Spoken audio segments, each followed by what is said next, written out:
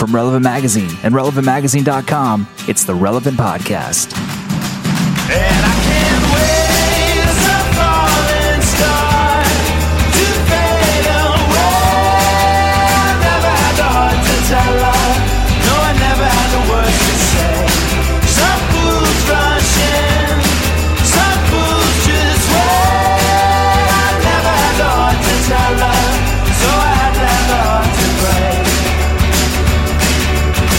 And I'm still shaking the pain. You can walk all over me, just don't you walk away.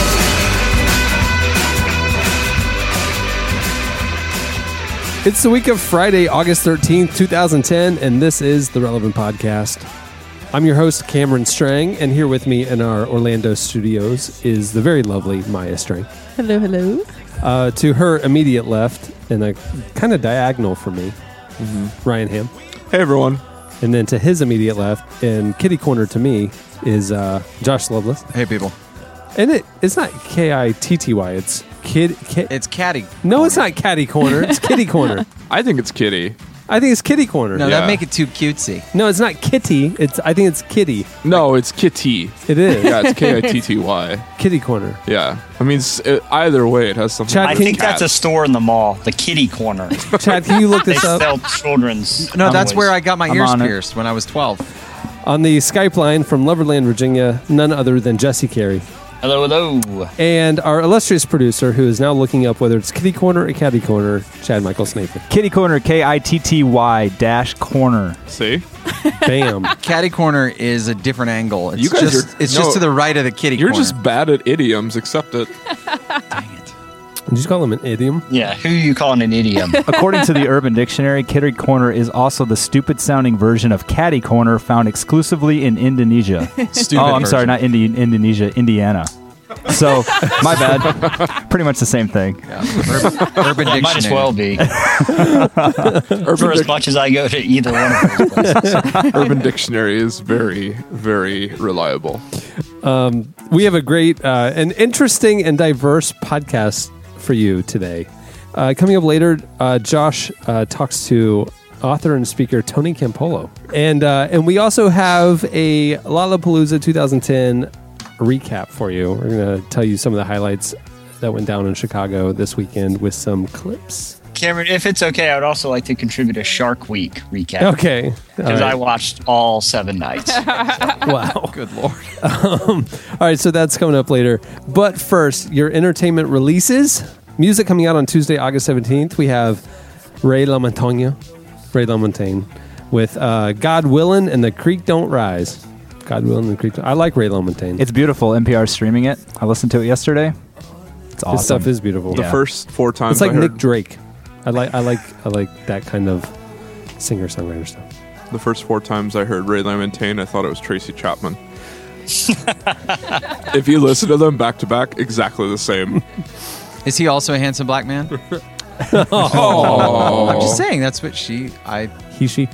In a similar vein, David Gray is actually coming out with an album. What? No. I thought you were talking No, about not Tracy he's not a Chapman. he, she. Okay. David Gray is sonically... I was into Ray LaMontagne in the same era that I was into David Gray. Yeah. How's that? When you thought Starbucks should be in charge of the music. No. When Was it a very reflective stage? Yeah, pretty much.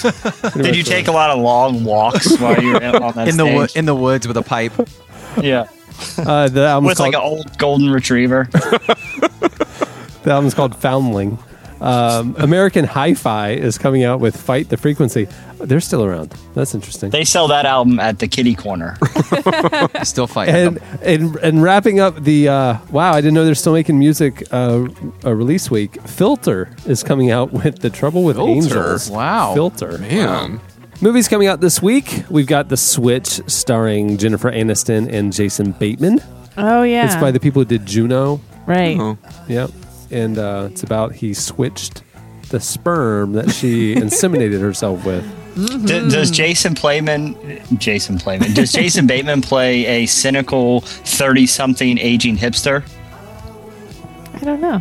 Probably. I think you just described Jason Bateman. I know. I'm saying he's got Michael Cera syndrome.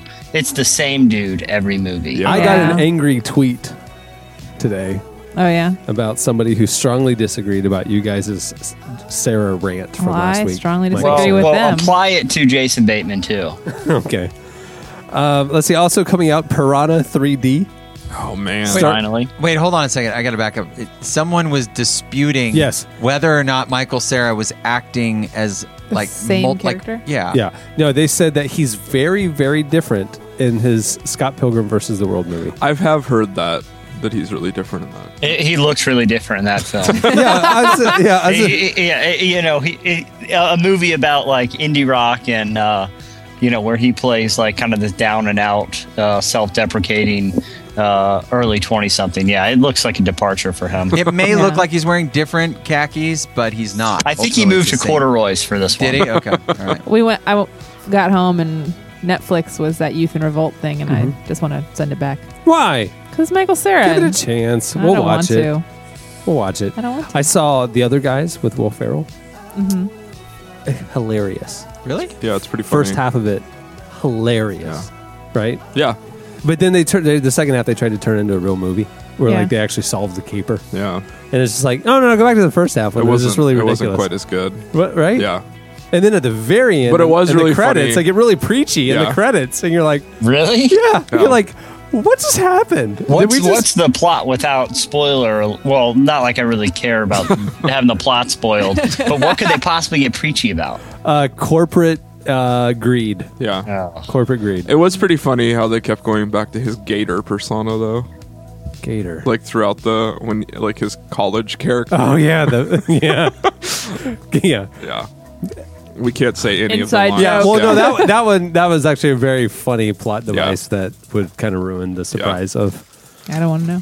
Thanks, guys. Yeah, You're so- welcome. No, we didn't ruin anything.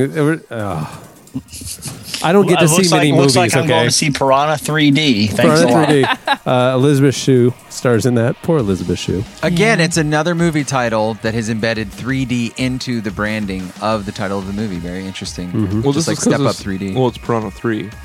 No, I get it. Yeah. I'm just saying. You know who this is a directed jo- Piranha 2? Little known fact. Davis Guggenheim. James Cameron. Shut up. Yeah. Not. When They was should have this? called it Piranha 2D. It would have been more Chad- accurate. Chad, can you look it up to verify this? But I'm almost positive. It was before any of his other movies. It was his very first one. Which movie? Piranha 2. There's no way. The Legend of Curly's I Gold. can't. It's either he either directed Like, Piranha or mix it Piranha up 2. there. Director James Cameron. Wow. What year? 1981. 81. Yeah. It took Piranha him Part this long 2. to Well, do they had it to wait for number the technology two, to or do catch up. number It's three. like his Avatar. Yeah. They had to wait for the technology to catch up before they could do the next one. You know, I heard this one. I heard Piranha 3D is really preachy too. It's got a whole environmental capitalism. And thing. instead of Pocahontas, this one just copies Little Mermaid. And lastly, Nanny McPhee returns, starring Emma Thompson and Maggie Gyllenhaal. It's coming up. All right, well, that'll do it for your entertainment releases. Up next, Slices. I wish he was my boyfriend. I wish he was my boyfriend. I'd love him to the very end, but instead he is just a friend. I wish he was my boyfriend. There's nothing worse than sitting all alone at home and waiting by the phone. I hope that he's at home waiting by. Coming up Friday, August 27th at 7 p.m., Relevant Magazine and Acts to End Malaria present John Mark McMillan in concert, featuring special guests, All the Bright Lights, and Bella Reeve. It's a free one-night event to help in the fight to end malaria. John Mark McMillan, a favorite here at Relevant, in concert at Discovery Church in Orlando. For more info, go over to relevantmagazine.com/concert.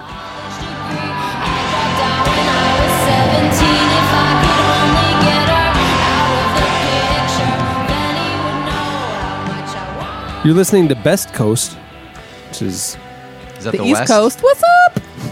No, I think it's she's talking about the She West would, Coast. yeah, she's referring to the West the Coast. best coast. The West Coast is the best coast is the saying. There's a picture of East Coast is the best coast. No, The Beast Have of you Bees. seen Have you seen the album cover for this album? No. It's awesome. Well, the album is called, or the song is called Boyfriend. The album is Crazy for You. yes, Probably talking about her boyfriend. Or the best coast. yeah, Yeah, that's It's true.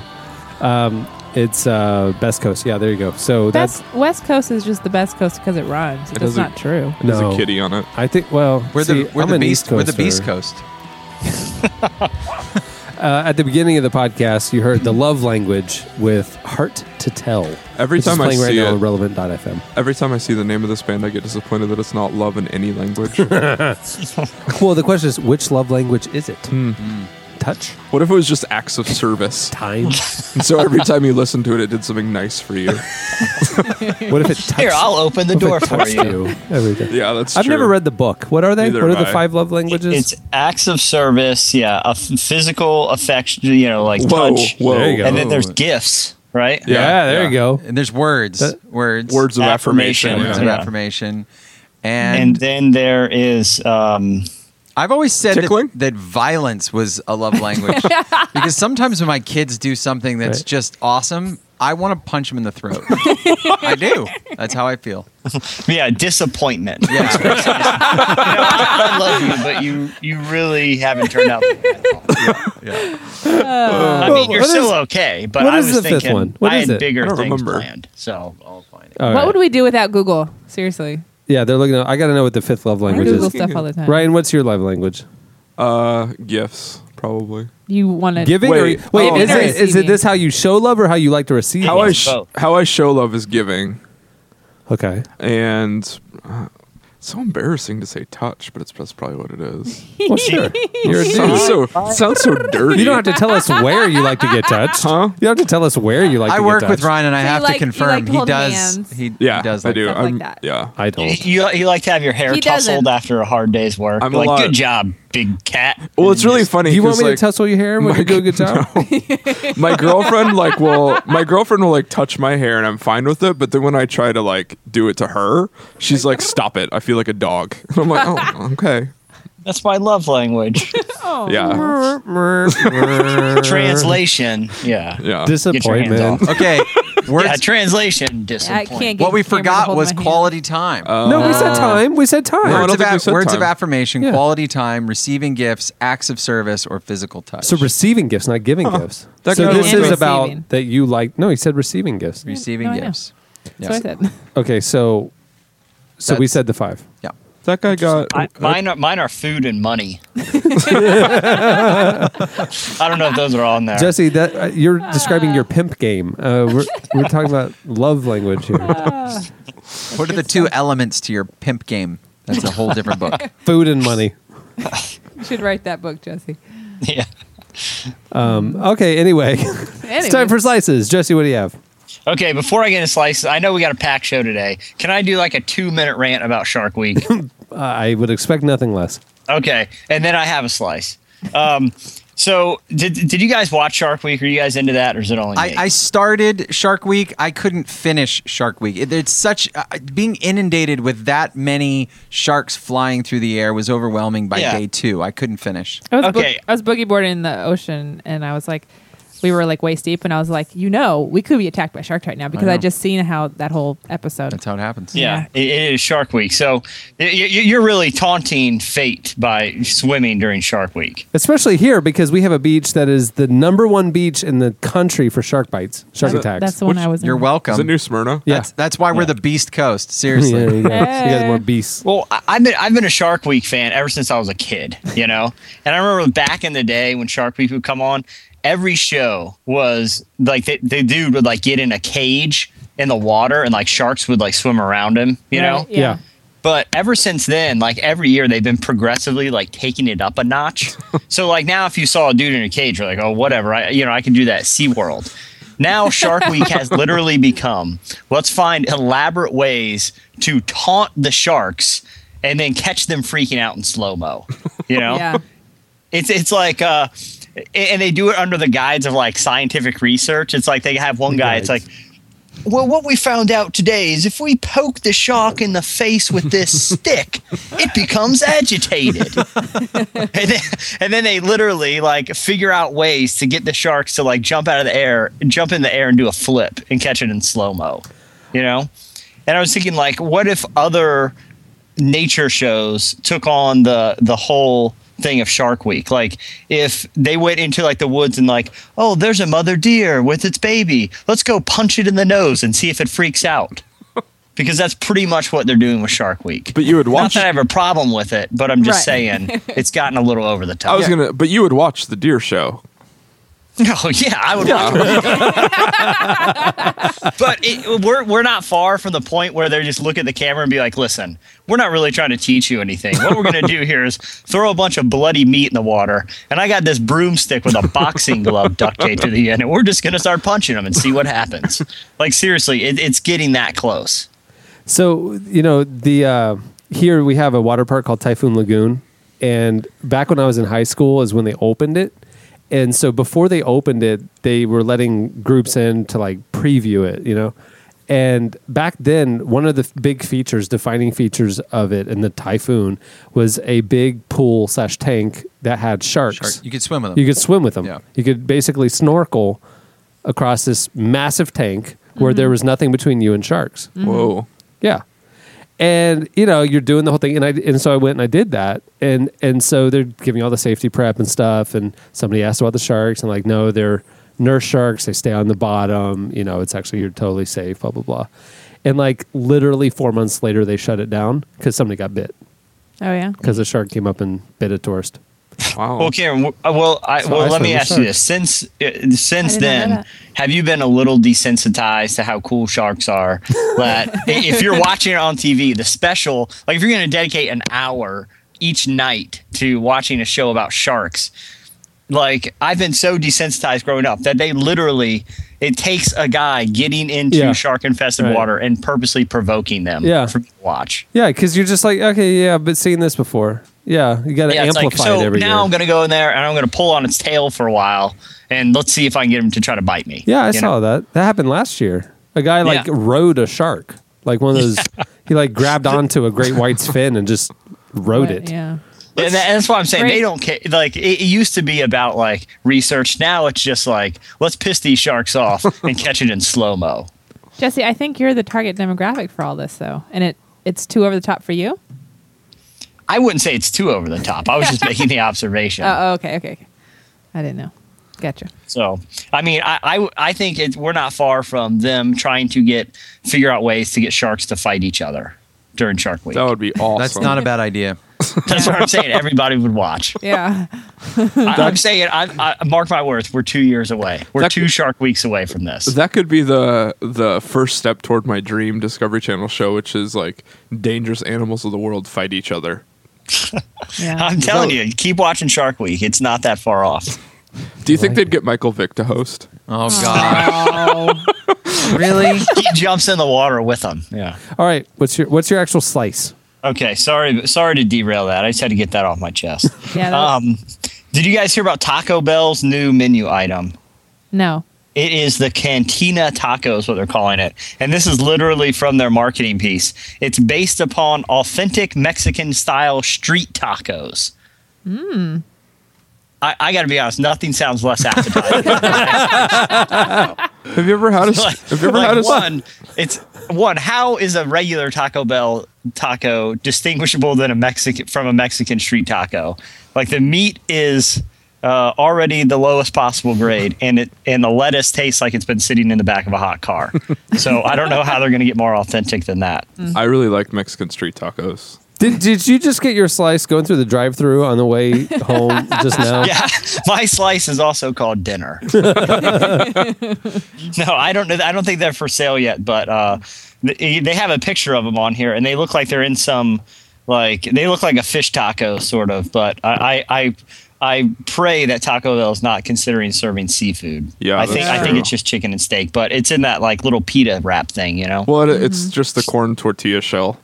Oh, that's the difference? Well, the difference is because a real Mexican street taco, all it is a corn tortilla with like a little bit of carne a pollo asada and onions and cilantro. And Like, rice. Well, you're that's all. forgetting the secret ingredient of a Mexican street taco: dysentery. Sweat. Hey, and they are also only 33 cents a piece, and they are delicious. And then you put on some scalding salsa. It's fantastic. Tacos at Taco Bell used to cost 33 cents when I was a kid. Yeah. Coke was a nickel. Coke at Taco Bell's always been free to me because I order the water cup. I love it. Yeah, I'll have an extra large water cup, please. So, my slice has to do with a little bit of sci-fi. I've been really addicted to the Sci-Fi Network lately. They've got a lot of good shows. No, they I've been don't. TiVoing They have a stuff. lot of shows. What shows? What I've show? been 24 hours a started day. watching Eureka. Oh, is that good? I like it. I need to go back. I just started like this season, so I have to go back. So this guy, 29-year-old guy named Michael J. Ronnie. Let's go. Michael J. Ronnie happened upon an audio cassette tape called Star Trek Conversational Klingon back in 2003. He bought it for $1 at a used bookstore. Well, 8 years later, he now is making his living off of being a Klingon translator. And like real people, like he has done work for Google. Google, it's volunteer work stuff for Google. But he's Because it's a nonprofit. Google. yeah. He's Yeah. also does volunteer work for Wikipedia. The signs in from home. He's helped T-shirts company. He was recently hired by where the Comic-Con was in San Diego to do the signs, walk across the street and all these signs in Klingon for when the Comic-Con was going on. Question. So, yes. Do his parents live upstairs or downstairs? That's a picture of him. Uh-huh. Yeah, that's exactly His what I love thought. language is Cleon. That's exactly what I thought he'd look like. So this guy is literally making a living by it. That's amazing. Isn't that Well, crazy? when you live at home for free, stop you it. don't need to. Well, and his mom probably buys him That's what Totinos I'm too. saying. Yeah. Yeah, his mom probably buys a Mexican street taco. tacos. Exactly. That's, yeah. His And- mom's like, "I got you street taco." And he's like, "Oh, come on." Attached to that slice was that Westboro Baptist Church that pickets everything. Uh-huh. Apparently had just recently picketed the Comic-Con because they say that the people are worshiping false idols such as Batman and the Green Lantern. And they Lantern. hired him to translate their messages into Klingon. Sadly he doesn't. But I just like this How sign. else are they going to hear? And the people outside of Comic-Con had a big sign that said God hates nerds.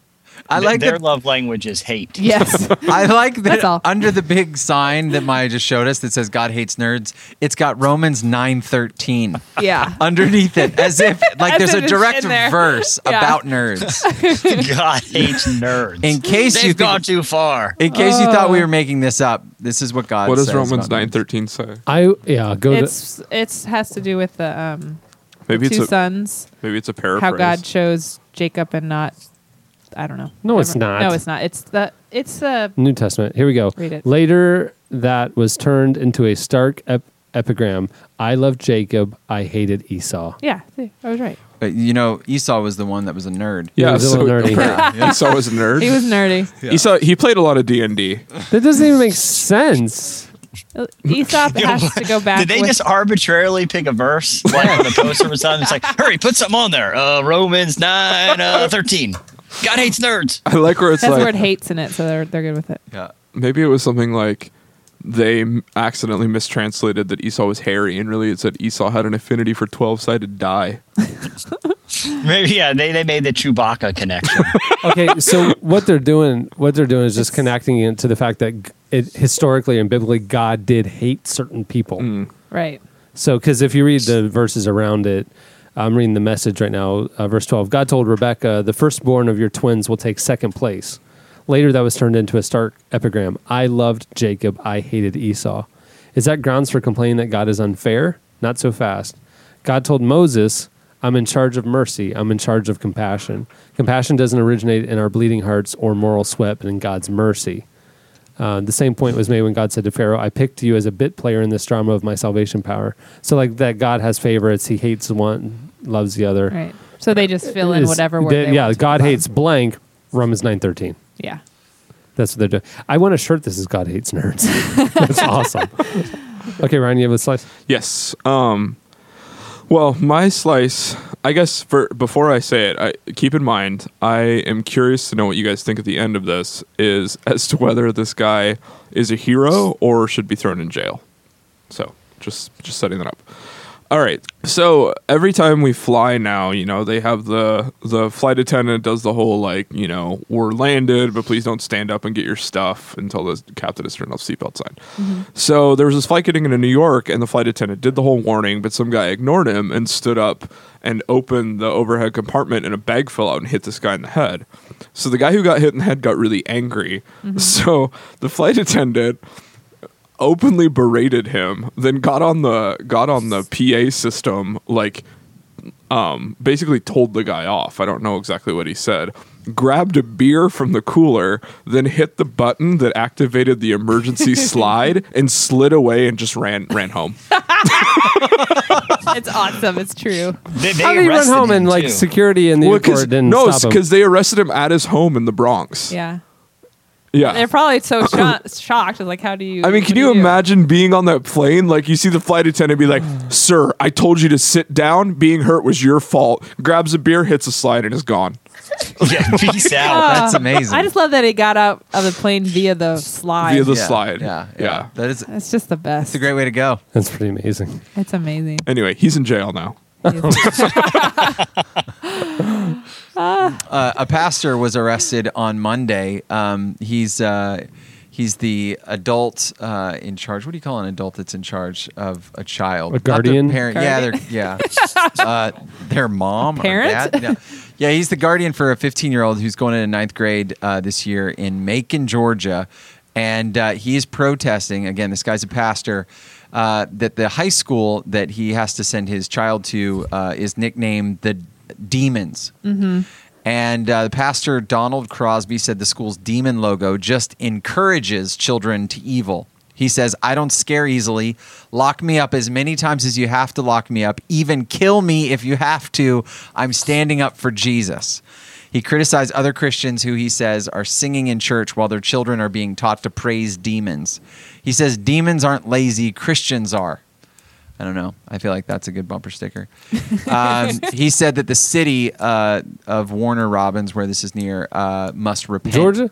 for its demon I praising. know Warner Robins, Georgia. Yeah. So he said the whole city needs to repent for its demon praising. Basically, he was arrested because he was protesting without a permit, and so they arrested him. You need a permit to protest? Yeah. I didn't know that. Well, when it comes to demons, they get really sensitive. Well, So were they like, was it like the like Duke or Wake Forest? Like, the Demon Deacons. yeah. That's like an elder board at a typical church, isn't this it? is Or the Blue Devils? It's a Demon Deacon. public high school here, and he had about 30 protesters out in front of the school while people are dropping off their kids on the first day of school. So He could just send that kid to another school or move or send him to a yeah, private he'd have school. to move probably because Homeschool. you could always homeschool. That was an option for a lot of people that were afraid of demons, specifically Christian parents.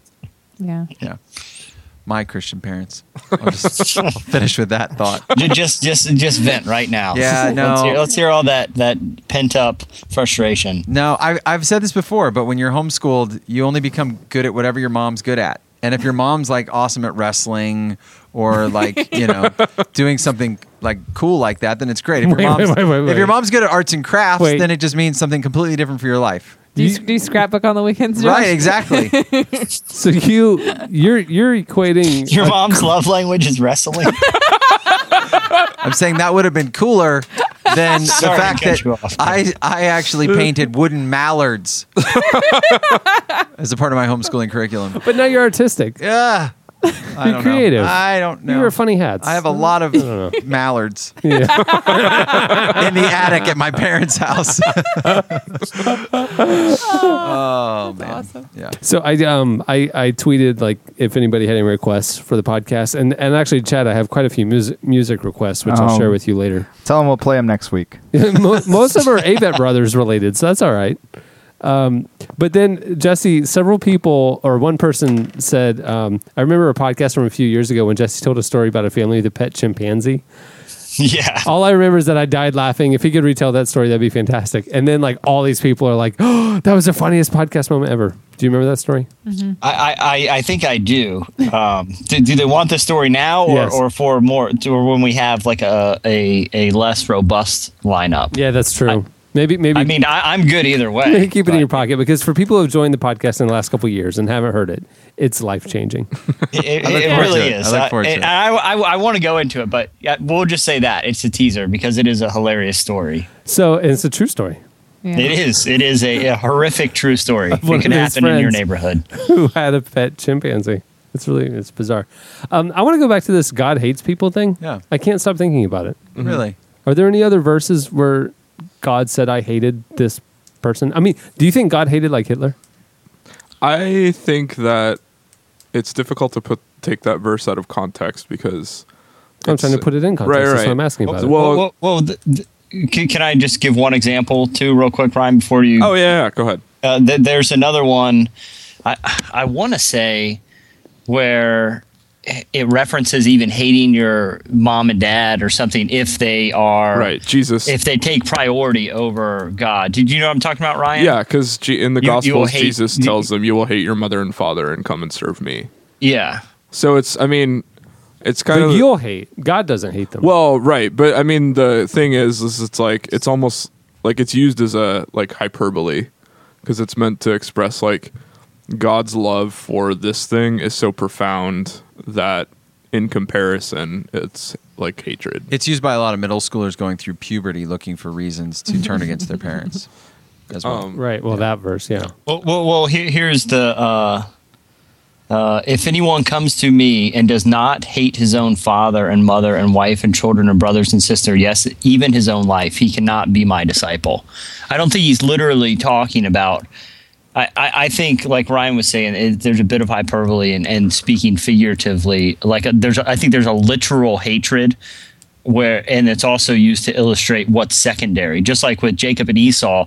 Esau was secondary. There was love and hate. And they're just like with our own families and God. Of course, we love our families, but in comparison to how much we love God, it's secondary. That love can look like hate.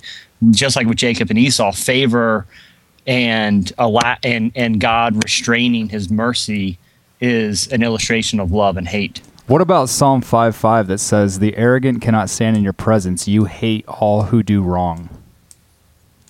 Well, I think there are times when it's used literally, and there are other times when it's used, like I said, to kind of illustrate to like God is so great. Our devotion to God is so great that in comparison to how much we should love Him, our love for our own family should resemble hatred. He's not saying we should literally hate our families. Right. Well, and I think especially in the Psalm example, like I would posit that it's generally like a poetic device. Because as with anything in the Bible, you have to put it in its like. What's the reference? Sorry, Chad. Psalm 5:5. Okay. Like with anything in the Bible, you have to put it in the greater narrative of Scripture. And even with the story of Jacob and Esau, like it's pretty obvious that Esau was sort of the secondary person, but it's also obvious from the story that God's not exactly a fan of Jacob all the time either. So, because it's not like Jacob's clapped on the back for deceiving his parents. He's cast out and has to be reconciled to God. But to his verse, the Amplified Bible says, "Boasters can have no standing in your sight. You abhor all evildoers." So instead of hate, it says abhor. Yeah. You will destroy those who speak lies. The Lord abhors and rejects the bloodthirsty and deceitful man. Yeah, I think it's one of those things where you're looking at when examining like the characteristics and nature of God. I think we have in modern evangelical culture has a relatively limited view where we understand that God is love, period, but we don't understand everything that encompasses love. And someone who does evil, essentially, it doesn't just hate God, but he hates everything, including himself, because it separates him from God. So, I think when we look at verses where God displays anger and can't stand a certain person or shows favor to one person over the next, a lot of times it doesn't fit with our understanding of what love is. And I think that's kind of the issue. You know what I mean? Yeah, I mean, I think my take on the deal is the feelings and the emotions of God are far more complex than I feel like our English language is limited when it comes to explaining and defining, obviously, the mystery of God, but specifically the emotions of God. And I think the feelings of God towards people who do evil are go far beyond, hate the sin, love the sinner. And so I don't think hate fully captures how God feels about people and things that they do. So. Well, I was going to say one thing. There's a lot of John Piper wrote a great article in the magazine. This was a few years ago about some of the nuances of Scripture, where there's a lot of examples just of God saying, "Don't lie. Lying is wrong." Even that verse in Psalms, what God thinks of liars. But there are times when, like the story of Rahab. Rahab lied to protect the Jewish spies. She did something that God commanded us not to do, but she was rewarded for it. She chose the lesser of two evils, but she still did something that was against what was wrong. And so I think sometimes like our understanding is relatively simplistic when it comes to things like hatred and lying and even sometimes right and wrong. Like, was Rahab right for lying? Even she did protect the spies, but she told a bold-faced lie, but she was rewarded for it, Well, when I was walking to Lollapalooza, one of the very eloquent street preachers on the megaphone with the sandwich board was screaming very lovingly, God doesn't love all. The Bible doesn't say that God loves all people. That's a lie. If you reject God, he'll reject you. God is not, whatever. And while delivered in a very controversial way, it was a kind of a jarring reminder that goes along with these verses. I mean, that there is some sort of favoritism. Well, but one thing I think it's important to look at too, when Christ came, the wrath, because with Jacob and Esau and a lot of the things in the Old Testament that are hard to reconcile, the wrath of God was manifested because there was no sacrifice for sin. That the sin that separated us from God was unatoned for. So God's anger and wrath could be brought out. It could be brought out in not showing mercy or showing favoritism or telling the Israelites to go wipe out an entire people group, because God was displaying his wrath, but for sin. But when Christ came, all the wrath of God was put on him. And so, Jesus Christ dying on the cross is the manifestation of all of God's wrath for everything we've done wrong. So now it's saying that favoritism that I showed, that those consequences that I directly took on people, Jesus took those. If you accept his sacrifice, the consequences of your sin are now paid for. Interesting. I think about the children of Israel, and I think they represent such a beautiful picture of God's relationship with humanity that comes with such a mixed bag of experiences of people that are obedient and people that are disobedient, and they had to suffer consequences of from their own decisions to walk away from God. And I think that was a very painful experience for them, but also for God. And I feel like there was judgment, and there was a lot of anger towards people that are represented in how God punished them. So it's like a jealous anger. Yeah, that's a real complex. But that's what I'm saying. The hate that is there, the anger that is there, is so complex and so layered that it doesn't. To say that God hates or to say that God's angry, I feel like there's so much we're missing behind some of those statements that's broken. I think it's missing in our language and how we define. But I think too that points to the significance and power of what Christ did on the cross, because we know how great the consequences are for, our sin, and what God does hate that stuff, but Jesus said, listen, I want to stand in the gap because they, people can't get to you. You do hate what they do. It causes you to hate them. But instead of you hating them, I'm going to stand in the gap, and all the wrath that you have for these people that rebel against you, that you hate, put it on me. And if they accept that sacrifice, they no longer have to have that. I think that's part of the, like Ryan was saying, that the narrative of the gospel is that, yeah, God is a jealous God, and there is a lot of wrath stored up for us, but that's what Christ received, so we didn't have to. Yeah, I'm continuing to read Romans 9. It's interesting, the Amplified. I mean, even back to an early point that, as it is written, Jacob have I loved, but Esau have I hated. Right. The Amplified adds, held in relative disregard in comparison with my feeling for Jacob. Right. Right. Which is a point that Ryan made earlier, I yeah. think. But I'm continue. I mean, I'm down on verse 35, and he's just talking about that tension of God's anger and jealous anger for the unrighteous, and Right. and it's an interesting. Well, now I know what I'm reading tonight. You liked how I was able to weave sci-fi and Klingon into the Bible there, right?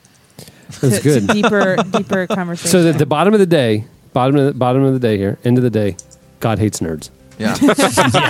That's what we can take away from this Yeah. conversation. All right. Seriously.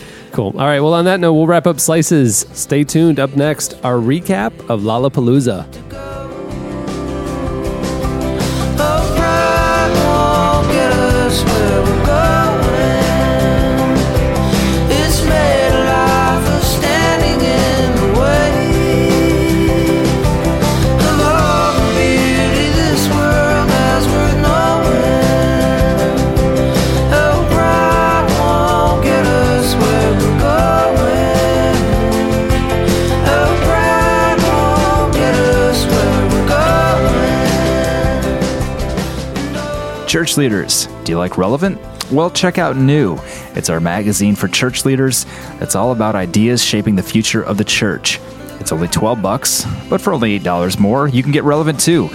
Yes, that's 10 issues for only $20. Check it out, relevantmagazine.com/new. It's new, N-E-U-E, relevantmagazine.com/new. Pride won't get us where we're going. It's made a life of standing in the way. You're listening to Thad Cockrell. The song is Pride Won't Get Us Where We're Going. It's playing right now on relevant.fm. Chad, you want to tell us about Thad? Big fan of Thad. He's been around for a while, but his album that came out here in 2009, To Be Loved, was really good, and they just put a big push on it. They were giving it away for free for a couple weeks on Noise Trade. Yeah. And but that's the Spotlight Song of the Week. If you guys want free on music, go check out Derek Webb's noisetrade.com. It's awesome. Yeah. It's I great. think the new Kidman's Call album is up there right now. A few Or at songs, least a couple few songs, songs, yeah. All right, I won't take very long, but I want to give you guys a recap of Lollapalooza 2010. Happened last weekend in Chicago, Illinois, downtown. If you've never been to Lollapalooza, I would say it joins Bonnaroo, Sasquatch, and maybe Coachella as the premier cool music festival every year. Would you agree, Ryan? Yeah. Although it was better than Bonnaroo this year. Yeah, it definitely was better in Bonnaroo. Yeah. The lineup included a number of great bands and some really terrible throwbacks. It was bizarre. It's downtown Chicago in Grant Park, so they have two main stages and a bunch of second. It's like a mirror to itself. Like the fountain's right in the middle. The way they laid it out this year, all the cool bands played on the north side of the park, and all the weird bands or old bands played on the south side. And so you didn't really see an intermingling of people who don't Yeah. get along. Yeah. If you were there for like Green Day and Soundgarden and Social Distortion, you just stayed on the one side.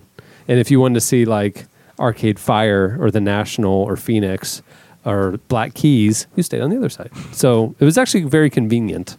So you just stayed on one side the whole time? Well, I didn't because the media tent was on the other side. Okay. And so I actually did quite a bit of walking. But the the lineup this year featured a number of artists that we have covered and will cover in Relevant. So it was very apropos for our magazine to be there. I actually went and shot a lot of the bands, a lot of the performances, and we put a recap up on the website this week. So you can go check that out if you want to see visuals and download clips. But I wanted to tell you guys my top 5 performances from Lollapalooza. I'll start at number 5. Okay, number 5 probably was number 1 or 2 for a lot of people, but it's my number 5. It was Grizzly Bear. It's a great album. Would you agree? Yeah. Yeah, fantastic album. They had to play main stage in the afternoon, though. Yeah. So it was kind of out of sorts, but it was still a great show, great music. Crowd was really into it. Well, the hard thing about a band like Grizzly Bear at outdoor festivals is the sound can get blown around, and they have such a precise sound. Oh, no, the sound was great. Oh, that's yeah, good. yeah, no, the sound was fantastic. So, okay, so here's a clip of Grizzly Bear if you don't know their music. Here's what they sound like.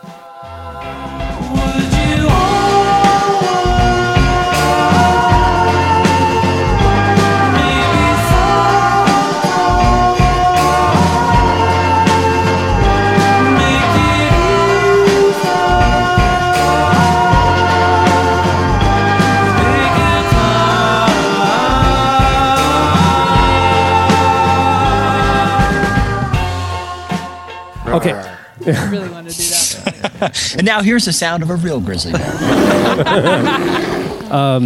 Probably would have been a little bit more thrilling if there were real grizzly bears there, but as it was great. Backup bears on the last tour didn't work out so well. The hipsters would have gone crazy. Okay, number 4, best performance for me, Metric. Metric, I love the album, but I was nervous how it would translate to live because it's kind of electro pop. You just don't know. Were those people that were all in black? No, Okay. that's one of my disappointments. Okay.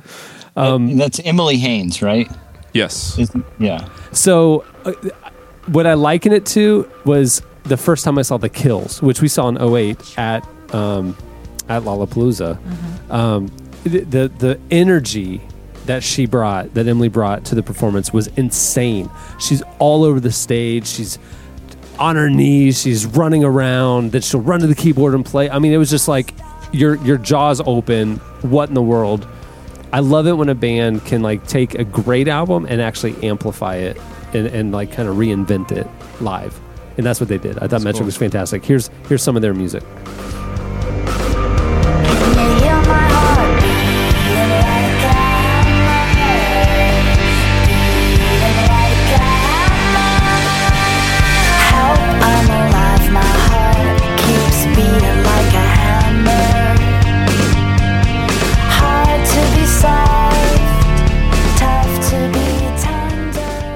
Okay, number 3 best performance for me, the Black Keys. It was the only good performance on Friday. It was a really weird and weak day on Friday, but the Black Keys carried main stage in the afternoon. The thing that was interesting about them, if you know their album at all, Brothers, get it. Amazing. Get it. It's amazing, right? So it's a couple of normal, plain Jane. They didn't look like rock stars at all. White guys from Akron, Ohio. And they walk out on stage, and one of the guys sits at the drums, and one of the guys picks up a guitar. And for the next hour and a half, they blew your mind with rock and roll. I mean, it was unreal. So they play like 8 songs, just the two of them, and it sounds like a full rock band. I mean, like it sounds like 2 guitarists and a bassist and everything. It's just so thick. It's just amazing music. And then they brought out a bassist and a keyboardist, and they played a lot of the stuff from the new album, which has a lot of keyboard in it. You just have to, but which took it to another level. So, I mean, it was kind of like White Stripes-esque at the beginning, where you're just like, how are they doing this? This is amazing. It's just stripped down rock and roll, funky. And then after that, they played the new album stuff, and it was just insane. I'm a huge fan of Black Keys, and they did not disappoint. Here's some of their music. I wanted love, I needed love, most of all. Someone said true love was dead, and I'm bound to fall for you. Oh, what can I do? All right, Now is where it's getting really good. So the lineup on Sunday was one of the better music lineups that you're ever going to see in a row, back to back to back. So Sunday, I'm just going to tell you the lineup of this 2 stages. They go back and forth, 2 stages, okay? Miniature Tigers, the Antlers, the Dodos, Blitz and Trapper, Mumford & Sons, Yay Sayer, Mute Math, MGMT, The National, and Arcade Fire. That was Sunday on 2 stages. So this isn't my number 2, but the Dodos were amazing. I wasn't a fan going in. I didn't know their music. I'm a fan now. Great stuff. Go check them out. But number 2 for me was Mumford & Sons. Absolutely groundbreaking, mind-blowing performance. If you know their album, it's moving. It's spiritual. It's crying out to God. And to see, 25,000 people crammed in there singing every word, and when they're crying out to God and they're, seeking redemption and all this stuff together collectively, it was just powerful. The music itself is very like they're English, so it's like kind of old English pub, Irish folk type stuff, and it translates to live like something you've never experienced before. So like they'll be in the middle of a song and they'll just like kind of say like, let's have an afternoon dance party, and then they'll just like go off in this like 2 minutes of just, and the crowd just erupts, and it was amazing. 2 things about Mumford & Sons. One, the spiritual content of the music is, it's just dripping with it. Come to find out, rumor has it, and we are checking into this, but rumor has it that his parents are pastors in England and were actually very instrumental in, or leaders in the Vineyard movement there. Oh, wow. And that explains a whole lot, because he's a line in one of his songs where he says, my shame separated me from the God that I loved. Da, da, da, da. And it goes on from there, where he's then seeking the healing of that and trying to find a God that he once loved, but he feels like he doesn't deserve God's love. And the whole album is this journey and this search. And to see how that connected with people, so powerful. That's number 1. Number 2, the guy looks exactly like Tim Tebow. Does he have the fryer? There it head? is. No, There it is. Doesn't have the fryer. I was waiting for that Pre-fryer Tim Tebow. I'm not kidding. Ryan saw the Wait, pictures. Fryer? Yeah. They shaved a massive bald spot in his for head. rookie. Yeah. I showed you the pictures today, and everybody else could see him on the website this week. Yeah. Yeah. He's built like him. He smiles like him. His hair's combed like him. He looks exactly like Tim Tebow. Did he fix? He has the same poor throwing mechanics. See, I was going to say, did he fix his Not throwing anymore. mechanics? way too low. It got him two national championships. Be careful, Jesse. Be careful, Jesse. I'm just saying, it's not going to translate to the NFL. I'm so changed jealous it. that you get to make changed comments. it. I'm just giving you guys a hard time. I'm not a Tebow hater. He's a first-round pick. He's getting millions and millions of dollars. It's getting better than Just I'm 1 just million. joking. I promise it was just a joke. Also, weirdly enough, better the than guy that Texas quarterback. the guy had He's the working guy, for minimum wage. Colt McCoy. The guy also has sun protection that have Bible verses written. Yeah, on it was while he's crazy. playing. Yeah, it was bizarre. But if Tim Tebow was wearing tight jeans and a vest, you can't tell the difference. So I'm saying, I'm in an editorial meeting today, and I'm saying we got to put Mumford & Sons on our cover, because you're going to get the Mumford & Sons fans. You're going to tell an amazing story, and it'll be in the middle of football season. And so people who glance at it may think that it's Tim Tebow on our And they're cover, like, and they pick it up too. And they'll be like, that's the guy who got cut from the Broncos in the 3rd week. Dude, see, I think that just was cost you playing your around. job. That was just cold up. I was going to say, I had to wait to hold on to that all day There we until the go. podcast so I could say it. Not Perfect. get in trouble. Perfect. Nice. All right. Okay. So Not here, going to get cut, people. here is some of the Mumford & Sons musical genius. So tie me to a post and block my ears. I can see where those orphans through my tears, and know my call despite my faults and despite my growing fears. But I will hold on hope, and I won't let you choke on the noose around your neck, and I'll find strength in pain, and I will change my ways. I'll know my name as it's cold again. All right, and that leads me to my number one moment of Lollapalooza 2010. Probably Green no Day? surprise. Gaga. Green Day. Green Day. 21 Guns by Green Day. Soundgarden. Arcade Fire. There it is. Arcade Fire was Like I'm wearing the T-shirt right now. I mean, Arcade Fire is one of those things that was so transcendent. I'm in the middle of it, conscious that I'll never experience something like this again. It was unbelievable to be there with 150,000 people experiencing what we saw that night. Wow. And You got to be really close. The for cool thing 3 is, yeah, songs. the first several songs, I real limited access to the photo area right on the stage, and I got approved to get in there. So I was right. I mean, I couldn't have been 5 feet from the lead singer. Wow. And for the first several songs, and then I went over to the side of the stage where, ironically, I just happened to just like camp out there because it was a good view. And I would look to my left, and I'm actually standing right where the VIP artist entrance is. And so every artist wanted to see Arcade Fire. So I started to look around me. Oh, there's the guys from Grizzly Bear.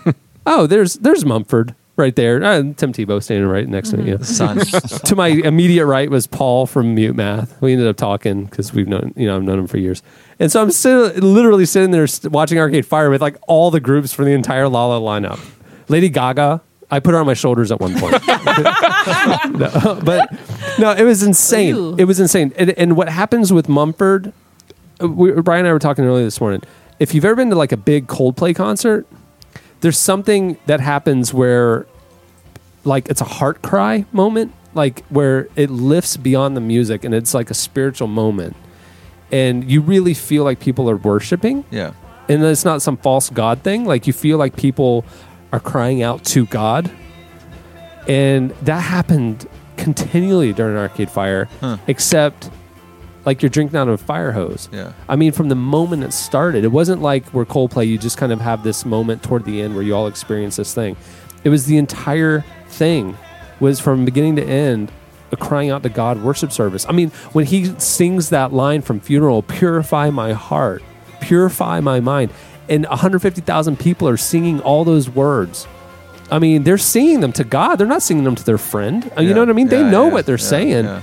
It was so powerful. Oh, that's cool. Aside from just the musicianship, I mean, they're moving all around. I mean, they're playing accordion, then the girl's playing accordion, then she goes and she's playing drums. There's 2 drummers, and then she's going over and playing. She picks up some weird instrument, and then the dude who's playing guitar runs off and is playing drums, and he's playing bass, and then he's playing the flute, and then I mean, like they're all just running all over the place, and so you're just amazed at the performance. But you know, Funeral, that album, when they played those songs, it lifted everything. I mean, Neon Bible is amazing, and their new album's amazing too. But when they played the songs from Funeral, something like higher happened, you know. And to me, that was the most worshipful album, in my opinion. But it was amazing. And of course, they don't play the Wake Up. I don't remember the name of Where the Wild Things Are song. Yeah, Wake Up. Yeah, so they don't play it, of course. Until So the encore then becomes that, and I mean, everybody knows this is the last moment, Right. and everybody knows that song, and they're all screaming it at the top of their lungs. I've never seen anything like it before in my life. It was unbelievable. It was unbelievable. So that's my number 1 Lollapalooza recap. Here's Chad. Play me 2 clips. Play me the Purify My Heart clip line, and then let's play the Where the Wild Things Are song.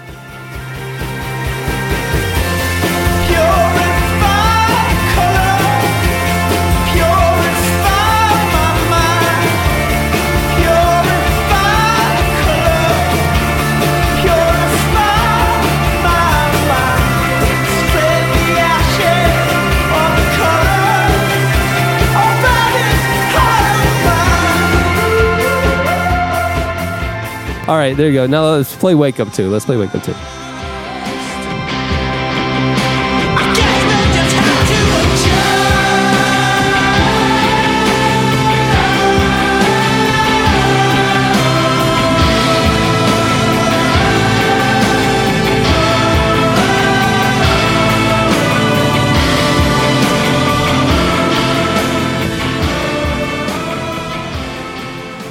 Okay, now here's the disappointments. Ready?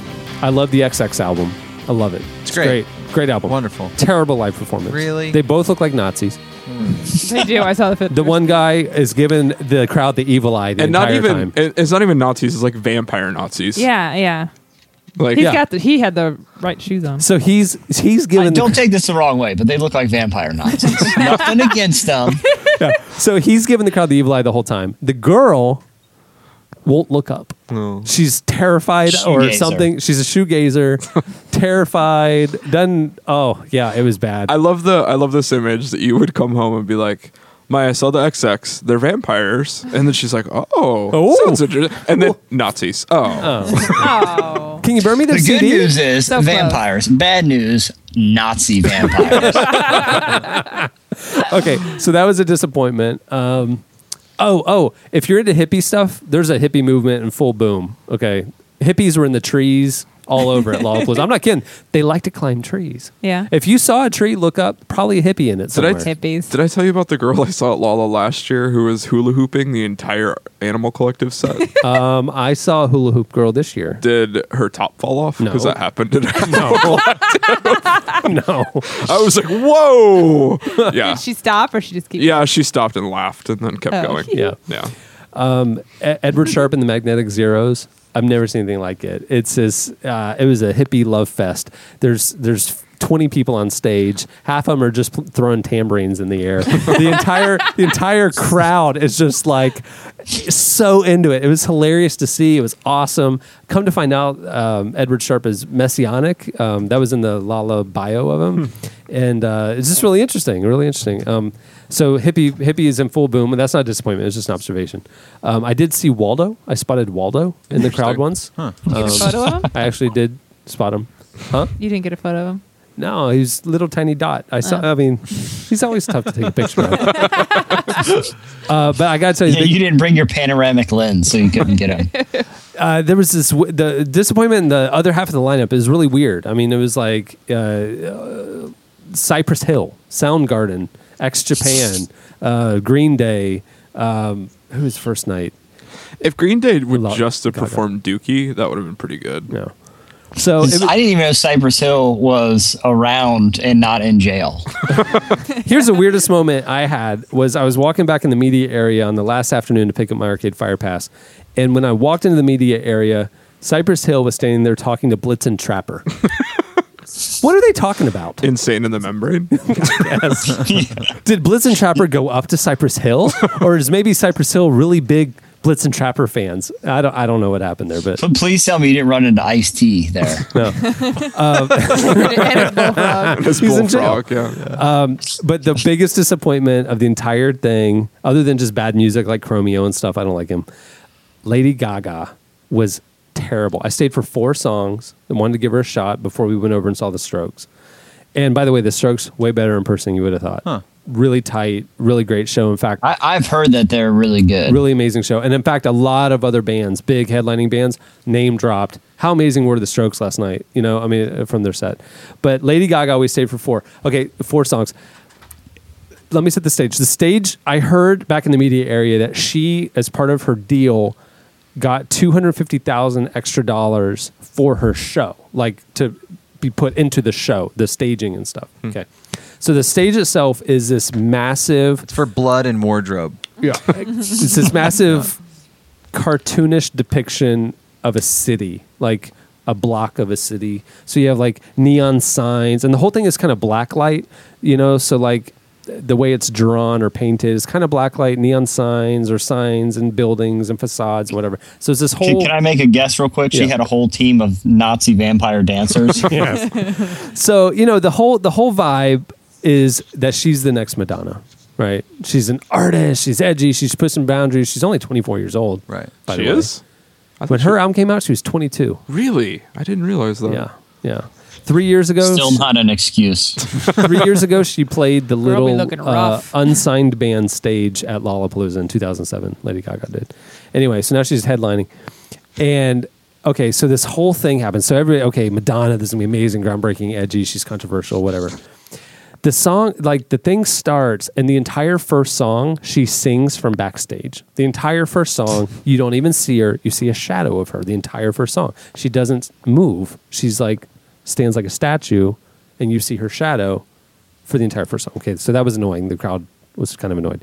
Then a skit happens. There's this big, large, fake car on the stage, and there's lines. Burr, burr, oh man, we're on our way to the party, and the car broke down.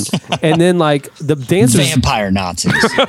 and then the dancers get out of this fake car, and they're like, big demonstrative like church play hand motions. Like, what are we gonna do? That's what I was just gonna say. Is it sounds like a church play? Call Gaga, and then then Gaga appears like kind of like Batman style, way up on a rafter. And the crowd's supposed to erupt, but by this time the crowd's like, "What the crap is this?"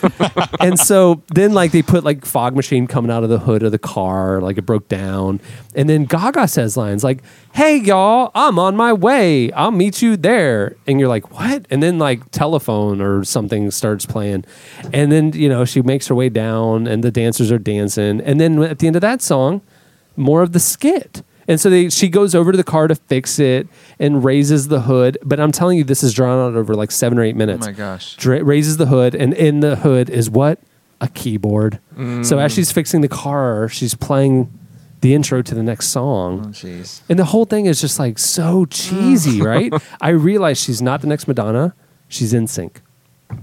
NSYNC did this cheesy pop stuff, cheesy like shows, and they I don't didn't know if have. They were cheesy. But How many times? whoa, How many there. times did you Great. see them? But like her music is straight pop. hate It's not like singing Madonna pop. It's Right. not artistic pop. It's just her handlers are so. I mean, if she's supposedly this great artist or whatever, she's in the wrong hands, man. Right. If she wants to be Madonna and have Yeah. the staying power. Yeah. So everybody turns on her. Okay. So she starts at 8:00. The opposing headliner is The Strokes, who goes on at 8:30. They staggered it. There's a mass exodus because we've all seen how ridiculous and bad this is. Yeah. Everybody goes over The Strokes. And so my brother went with me. We're in our hotel that night. We're getting in the elevator. There's a couple girls there who are like college age. And they're like, "Did you guys go to Lollapalooza today?" We're like, "Yeah." And like, they go, "Gaga sucked." And I was like, "Man, I would have thought you guys were a target demographic." You know what I mean? And she's like, "Man, Gaga was terrible. We never saw The Strokes. Thank goodness The Strokes were playing. I can't believe how bad Gaga was." Yeah. See that the backlash is going to begin. It's bad. It was bad, and all the press afterwards was how bad Gaga was. So Thank goodness Katy Perry's still here. We still have Katy Perry. Katy Perry hasn't jumped the shark yet. Shark tying it all together. Yeah. See the stuff about her faith and speaking in tongues and all that stuff. She said to Rolling Stone. Yeah, she was defending it, which was interesting. And she was You know, like she's formerly a CCM singer. Right. Katie Hudson. Yeah. Yeah. Yeah, Katie Hudson, who dated Matt Thiessen from Reliant K for several true. years. really. Yes, and that's. And she thought he was a girl, and she wrote a song about it. Yep. Yeah, he sent her to the other team, I guess. Yeah, Katie Hudson. But anyway, yeah, I thought it was interesting that she was defending it and talking positively about her faith. Yeah, it was and she was like putting Gaga down for being blasphemous with her new music video. Uh-huh. Interesting. She's got morals, that girl. Yeah. She's got values. Yeah. Family, She's engaged, be Christian married. values. She's be all serious. Yeah. Her and Russell Brand, they're the new The Ward and June Cleaver. Of course. They're like basically the modern Gaithers at this point. Gosh. Yeah. Anyway, all right, that's my Lala recap. Chad, play us out with some Gaga.